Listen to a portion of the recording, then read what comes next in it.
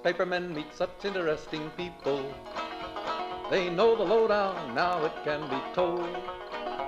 I'll tell you quite reliably off the record about some charming people I have known.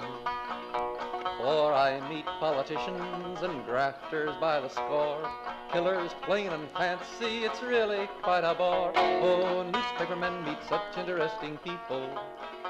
They wallow in corruption, crime and gore. Ting-a-ling-ling, city desk, full the press, extra, extra, read all about it, it's a mess, meets the test. Oh, newspapermen meet such interesting people. It's wonderful to represent the press. The Media Project is underway, and it is a wonderful event here because we are back in the studio, folks. Welcome to a half-hour commentary and analysis on the media issues of the week. I'm Rex Smith with Alan Chartock, Rosemary Armeo, Judy Patrick. We are the Media Project, and we are here in WAMC Studios. Alan, thank you for bringing us back here. It's wonderful to be here in your fine abode. What? What? Alan and our producer, Dave Gustina, are sitting here sipping their coffees. It's just like the old days, and we're very happy to be here. Rosemary, you doing okay there? I'm doing okay. It's wonderful to see you in person. Judy, you're looking like you're tan-rested and ready. I am ready. And you know what it's nice to see is people's facial expressions. I know the audience can't see them, but I can enjoy them. So there's that. Well, there might be a little less interruption because, we'll be able to tell when somebody's taking a breath and about to say something. Exactly. I'm the worst offender. I'm the worst offender. So yeah, I'm glad to be watching faces. Judy can reach over and slug you if you get up on here. I'm still talking. Big news of recent days. We will just lead off with a business story, which is Tribune. Alden Capital, a hedge fund, has become the second largest owner of newspapers. The largest is Gannett, which now has 600 papers or so since it took over whoever it was, Gatehouse Media. And now Alden has bought Tribune. Why this matters is we know about Alden Global Capital and the newspapers they own because that group includes in the Capital Region Troy and Saratoga papers, down in the Hudson Valley, Kingston, and there are a great many papers that they have bought, and their typical stance is to cut down the expenses, let us say. You buy it and then you stop spending money on it in the same way, and theoretically you'll be given more profit, right? You get more profit. Does that actually work? For a short time. For a short time until the whole thing declines. It's very similar. I've made the comparison to privateers in Eastern Europe who would take over formerly state-run operations. You get them for a song because the government doesn't want to run them anymore, and then you just sell off all the assets. You bleed the place dry, and it's already happened. Alden has put out the call. I've heard from friends in Chicago and in Baltimore, put out the call for voluntary buyouts. You have until the middle of June, and then after that it isn't voluntary anymore. So it's already happening. And how do they make money on buyouts, Rosemary? Well, you get rid of the high-paid, mostly the most experienced people. Right. You bring in either nobody, you just cut the workforce by 20%, 30%, I think was typical of their last acquisition. Or you hire cheap young things who won't give you a complaint when they tell you to do, lousy, easy journalism. And that's it. Your product is declining. It gives you more access to capital. Everything involving this has to do with accounting. I mean, that's one of the things in my experience working for a big company. I had a lot of business training, unfortunately. But basically, if you are able to write off your ongoing expenses going forward, it gives you more access to capital because you're reducing your overhead. So you do have the one-time expense, but that's considered a restructuring expense, and suddenly you have more money. Yeah, it should be noted that Alden had to borrow a lot of money to make all these sales happen, and the payback for all that money is just going to come out of all those newsrooms. Exactly right. $278 million in debt went onto the books of those old Tribune newspapers. And so anybody who might want to buy those papers is going to have to be buying debt too. Things aren't good for newspapers. I've tried to make that point over and over again. I'm reminded of the number one song I used to sing at Camp Bronx House with the kids, which is the Titanic. It was sad when that great ship went down, don't you see? Don't you see? Is that part of the song? Don't you see? And I think that's part of the problem here, which is this is all compounding the problems that newspapers have in general. Yeah, but 2 points on that, Alan. One, these are still strong news brands. They're still strong news organizations. For example, what's the public radio station in Chicago? Chicago. Yeah. Yes, see my point? That one, yeah. Chicago Tribune, you know that name. What's the public radio station in Baltimore?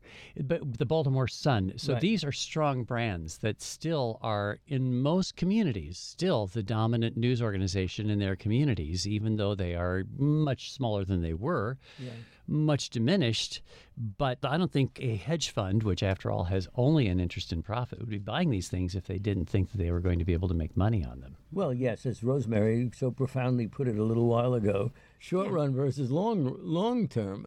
As I have often said, God has term limits, meaning that we're all going to die sooner or later, and therefore the people who are, what me worry, said Alfred E. Newman or Melvin Kosnatsky, that's just the way it is. Don't you see? Rosemary, you don't look happy. Well, it's very sad. And a part of this whole thing was that Alden didn't come in and rob them at gunpoint. The company was sold to them by the current trustees. The only person who voted against it was the CEO. He was promptly fired within, minutes of signing of the papers. So there is nobody now, except for employees who are stuck working there, because there aren't any other jobs any other place, who care about the long tradition of newspapers of putting out quality journalism and doing community service. That is not in the equation for Alden, whatever. Well, we all bemoan what happens when Alden Capital takes over a string of newspapers, and it is horrible.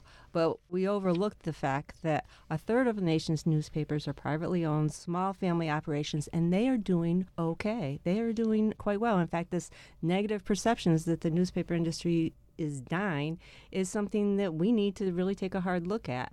We often hear about news deserts, but if you look really hard at the data, some of the newspapers that report says have closed actually haven't closed. And so there are newspapers out there who are doing okay. Again, the Alden move is not a good one for newspapers. Those newsrooms will probably be held out, but especially at the local level, I'm seeing newspapers survive. And you work for them, don't you? I do, and we haven't seen a lot of closures of small newspapers in New York State. Judy is just for our listeners will know, is the vice president of the New York Press Association, which represents smaller papers typically, right? And let's be clear, there are over 600 of them in New York State. Yeah.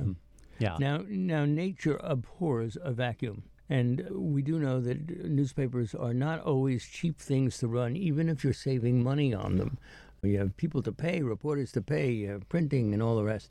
I work now for, as long as we're talking about who we work for, I work now for a newspaper that is not a newspaper. It's just online, and it doesn't employ a lot of people. And work it doesn't being a fluid term. Sorry. Yeah, work being a fluid term. You're quite right.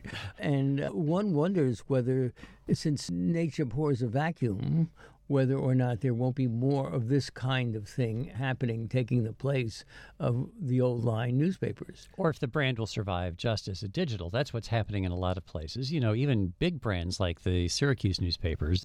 Syracuse puts out a print product, 2 or 3 days a week now, and is primarily a digital brand. And I think we're all headed in that direction. And there will be news organizations to serve communities. Take note, my alma mater, the Times-Union, where I was the editor for 18 years, is now suddenly going deep into the Hudson Valley. You'll hear the underwriting here on WAMC announcing, from Putnam County all the way up through Columbia and Greene counties. That is a new initiative that, by the way, the Times-Union is investing in. They've actually hired reporters and editors to cover that area. And they're giving us at WAMC a lot of underwriting money. So, wonder if I just said that, yes. Thank you. No, you did say it. I did. But I thought it was worth emphasizing when we're done. Thank you. I feel like we're misleading people, though, again. And I saw this from the 1990s on when newspapers began receding, which is like, oh, yeah, we're smaller. Our papers are smaller now, but it's better news. We're giving you more for less. And then we have fewer reporters now, but we're working more efficiently. And now it's like, well, the big newspapers are all folding, but the little ones are all surviving. Newspapers are not as good as they once were.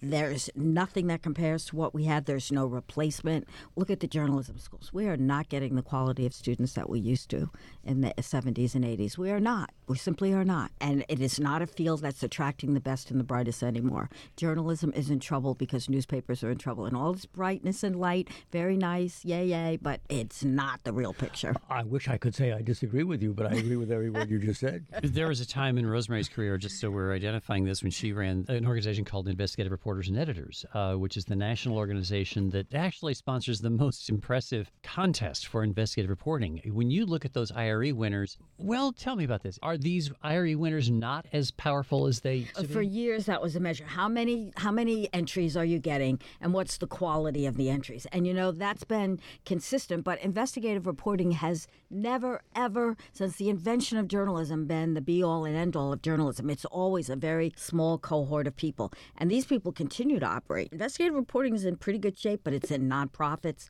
It's in reporters who work for nothing because they're driven to do it. And you see it even in papers that are struggling, however you want to characterize the Times-Union, for example. The piece they did recently about the bolts on the Tappan Zee Bridge was as fine a piece of local investigative reporting as I've seen in 20 years. So it isn't just completely disappearing, but you are far, far less likely to see it now than you were in the 90s. So when was the golden age of newspapers? Would you say it was the 90s? Those days. I think it was the Hearst era in the late 1800s when there was no competition, when there was tons of money for metros. They all competed with each other. They put out new forms of journalism, photojournalism and features and comics. That all came from that era. We still use those same formats. So well, it's interesting, but that wasn't the golden age of great reporting because that Probably was not. driven by establishment powers and there wasn't really investigative work then. It was But Rex had interesting. brought out because of the resources that were available. That's when you got your Nellie Bly's. That's when you got your muckrakers. You have to have money to do great reporting. Yeah, interesting. One of the points that Rosemary just made about the power of not-for-profit journalism rising these days. Full disclosure, I'm on the board of the Adirondack Explorer, this wonderful magazine that is a not-for-profit based in the Adirondacks, which is doing investigative reporting about, especially like these great stories about road salt, about water, about natural resources, and that is funded by donors and foundations and subscriptions. Actually, they're gaining subscriptions, but that is kind of an interesting model. The not-for-profit newsrooms around the country are really picking up some of the slack that the for-profits are falling down on. Well, that certainly is true at public radio. I don't understand what's going on at every public radio station, but at this one, we are having fund drives like we never thought were possible. I mean, the people money value. that's coming in is extraordinary. We're talking about $100,000 a day when we used to wait for 2 weeks to have $100,000, same amount of money that we're doing in a day now. And that's because people, as you say, Rosemary, are valuing what they're getting. Yeah. Hey, what's going on, by the way, down at WNYC, which is the largest public radio station in the country? Ben Smith, the media columnist of the New York Times, wrote about the turmoil there. The program that they air called On the Media, which I think you air here in, We do. in WAMC. It's not as good as this program, but we do air it. But it seems that there is tumult arising from a lot of human resources issues. Do we believe this is true? What do you think is happening there? Is that question directed to me or to It Rosemary? could be, yes, sir. It would be just fine. Here's Sexism or bullying? What do I know about that? Well, the truth of the matter is that WNYC has always been the number one public radio station in America when it comes to being judged by the amount of resources that are spent. The CEO there was paid a great deal of money, something that would be impossible around here. And yet, one wonders what's behind the Ben Smith piece. I mean, it was a kill piece, let's face it. It really reflected very badly on WNYC. Well, maybe it was accurate, and there are just some tough things. No, that's true. Oh, yeah, yeah. That's true. I've never been a big fan, to be honest with you, but maybe it was accurate. But then when you see the New York Times saying that, I don't know whether it was tongue-in-cheek or not, but maybe somebody else here caught it, saying that WNYC in New York City wanted to be the voice of record. Yes, that's a new statement. The new editor-in-chief, Audrey Cooper, who, again, disclosure, is a friend of mine. Everybody's a friend of you. She used to be the editor-in-chief of the San Francisco Chronicle. Right. And was brought in, and one of the controversies is they wanted a person with experience in radio, that is the employees wanted, experience in radio, somebody who knew New York City, and somebody who was a person of color, and Audrey is none of those.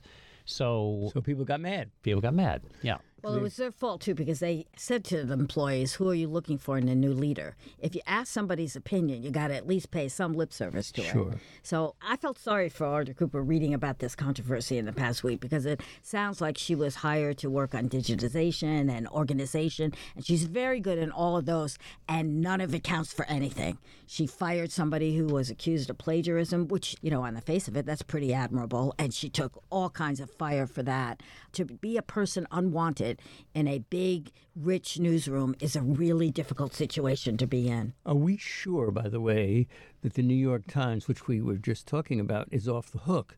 In other words, all I am is a pilgrim, a questioner. Are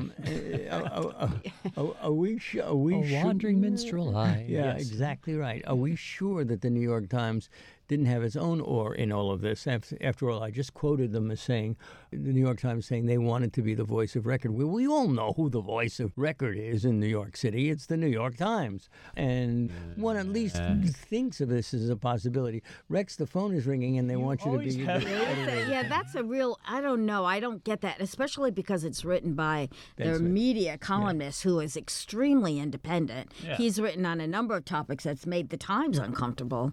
So I don't know. Yeah, I mean, you might be right. It's hard to rule that out entirely, but I don't see a lot of evidence of it. Well, that's right. I'm only raising it as a possibility. Yeah.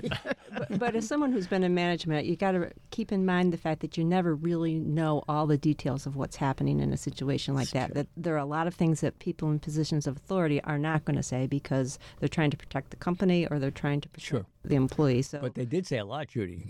Well put. Absolutely so. If you're just joining us, by the way, this is the Media Project from Northeast Public Radio. Alan Shartok, Rosemary Armeo, Judy Patrick, and I'm Rex Smith, and we are grateful to have you with us. If you want to share your views, media@wamc.org is how you do that. Media@wamc.org, and we will hopefully use some of your thoughts. Speaking of things that we don't know about human resources in organizations, the Associated Press is drawing fire, to use the phrase you just did, for firing a 22-year-old journalist who had just been with the organization for a couple of weeks because of pro-Palestinian tweets that she had posted when she was a college student. The leaders of the AP are now saying, well, we made some mistakes. We shouldn't have done it the way we did, but it was the right solution. Raising the question, what sort of freedom should journalists have on social media? So, Judy, take me to your newsroom since you've had this experience. When you have reporters who work for you, do you expect them to not post on social media their own views? they're damned if they do, and they're damned if they don't. There it is. Social media is a minefield for journalists nowadays, and I'm working with the local newspapers that I deal with about developing social media policies to give them some sense. I read AP's social media policy, and it's really not very clear. You're not supposed to, affect.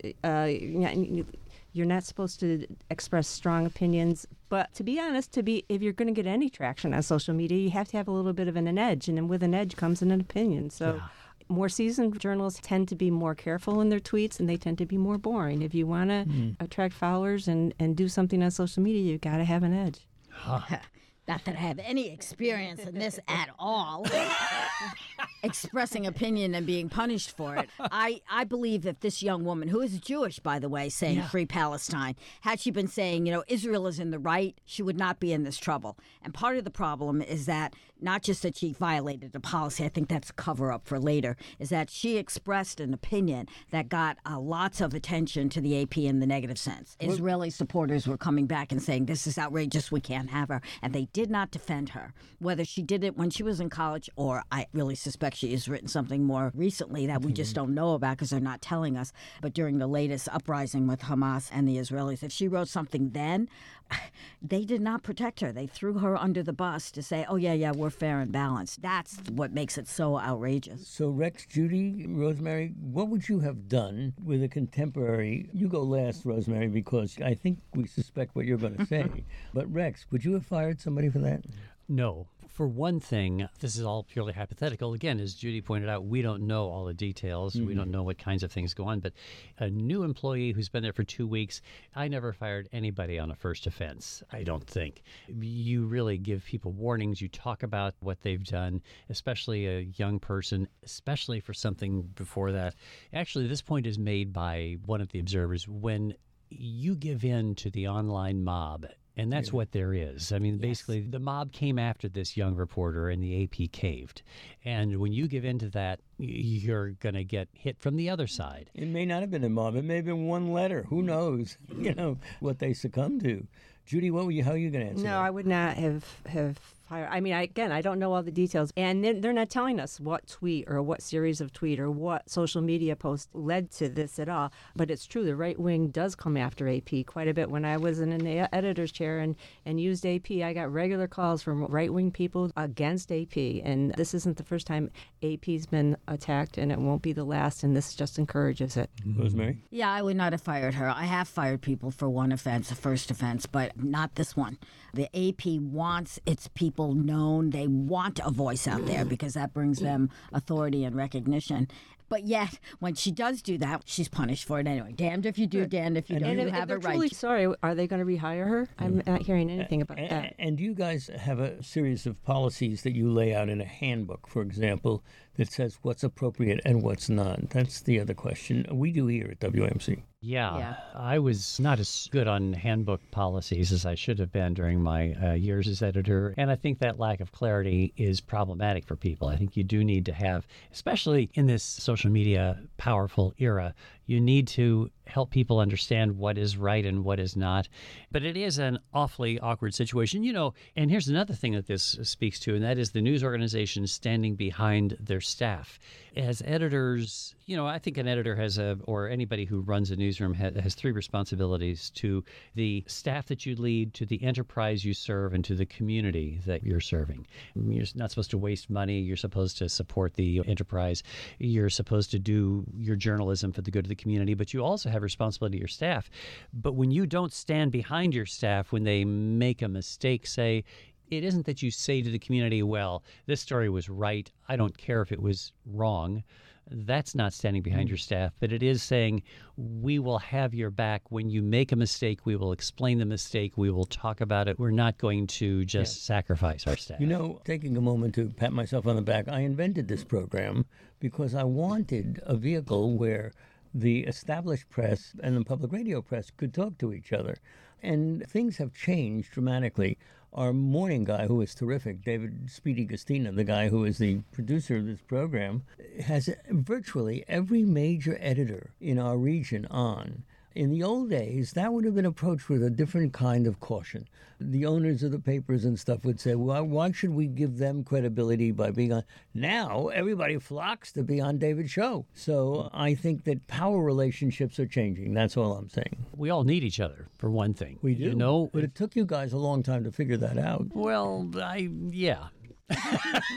But I should note, when I used to cover the media, Alan Chartock always returned my calls very quickly. You were powerful. That's because he's a news hound. No, it was complicated. There were a lot of reasons, but not the one. But the one reason that one would call Judy or any other editor back is because you basically were yelling, "Please don't kill me."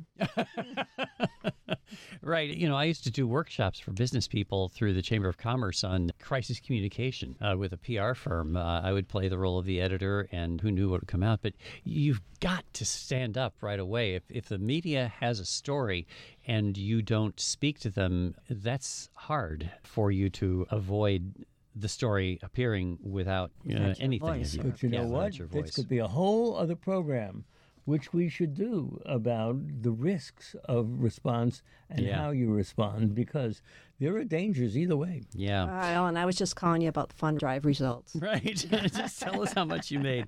Speaking of the perils, the real peril that confronts journalists around the world, the brave journalists, in this case, Roman Protasevich, who was abducted from a commercial airliner in European airspace. The strongman of Belarus intercepted a flight just before it left the country's airspace, forced it down by a jet, and arrested this young journalist activist, Roman Protasevich.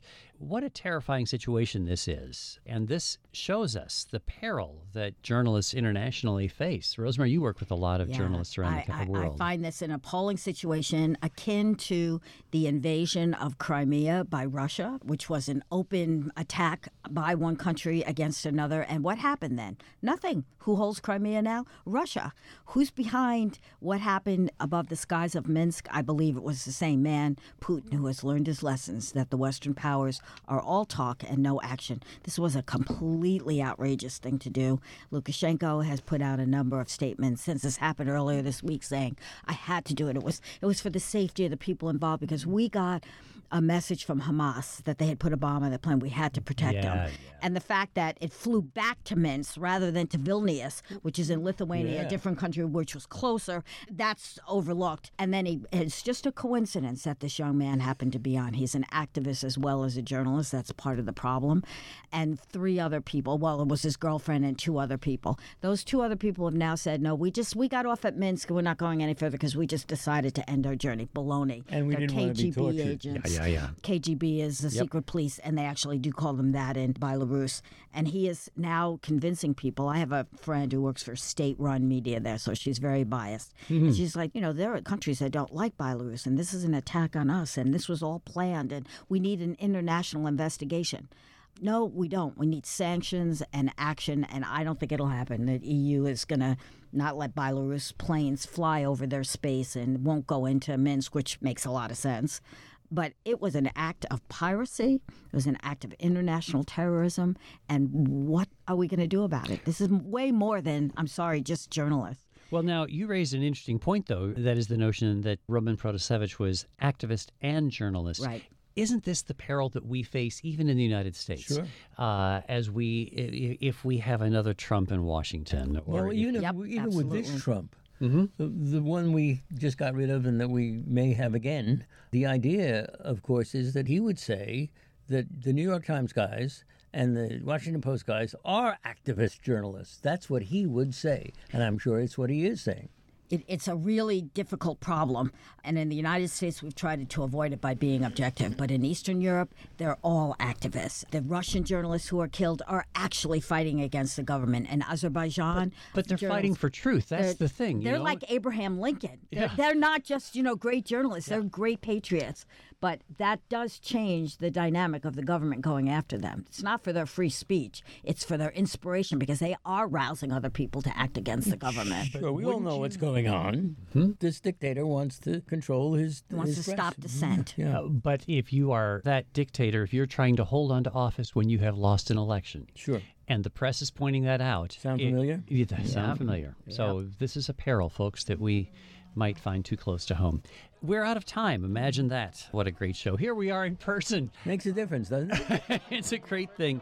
Alan Chartock, Rosemary Mayo, Judy Patrick, I'm Rex Smith, and David Gustina, our producer, is sitting right here. Imagine that. We're grateful Speedy. to him and to you folks for joining us this week on The Media Project. Freedom of the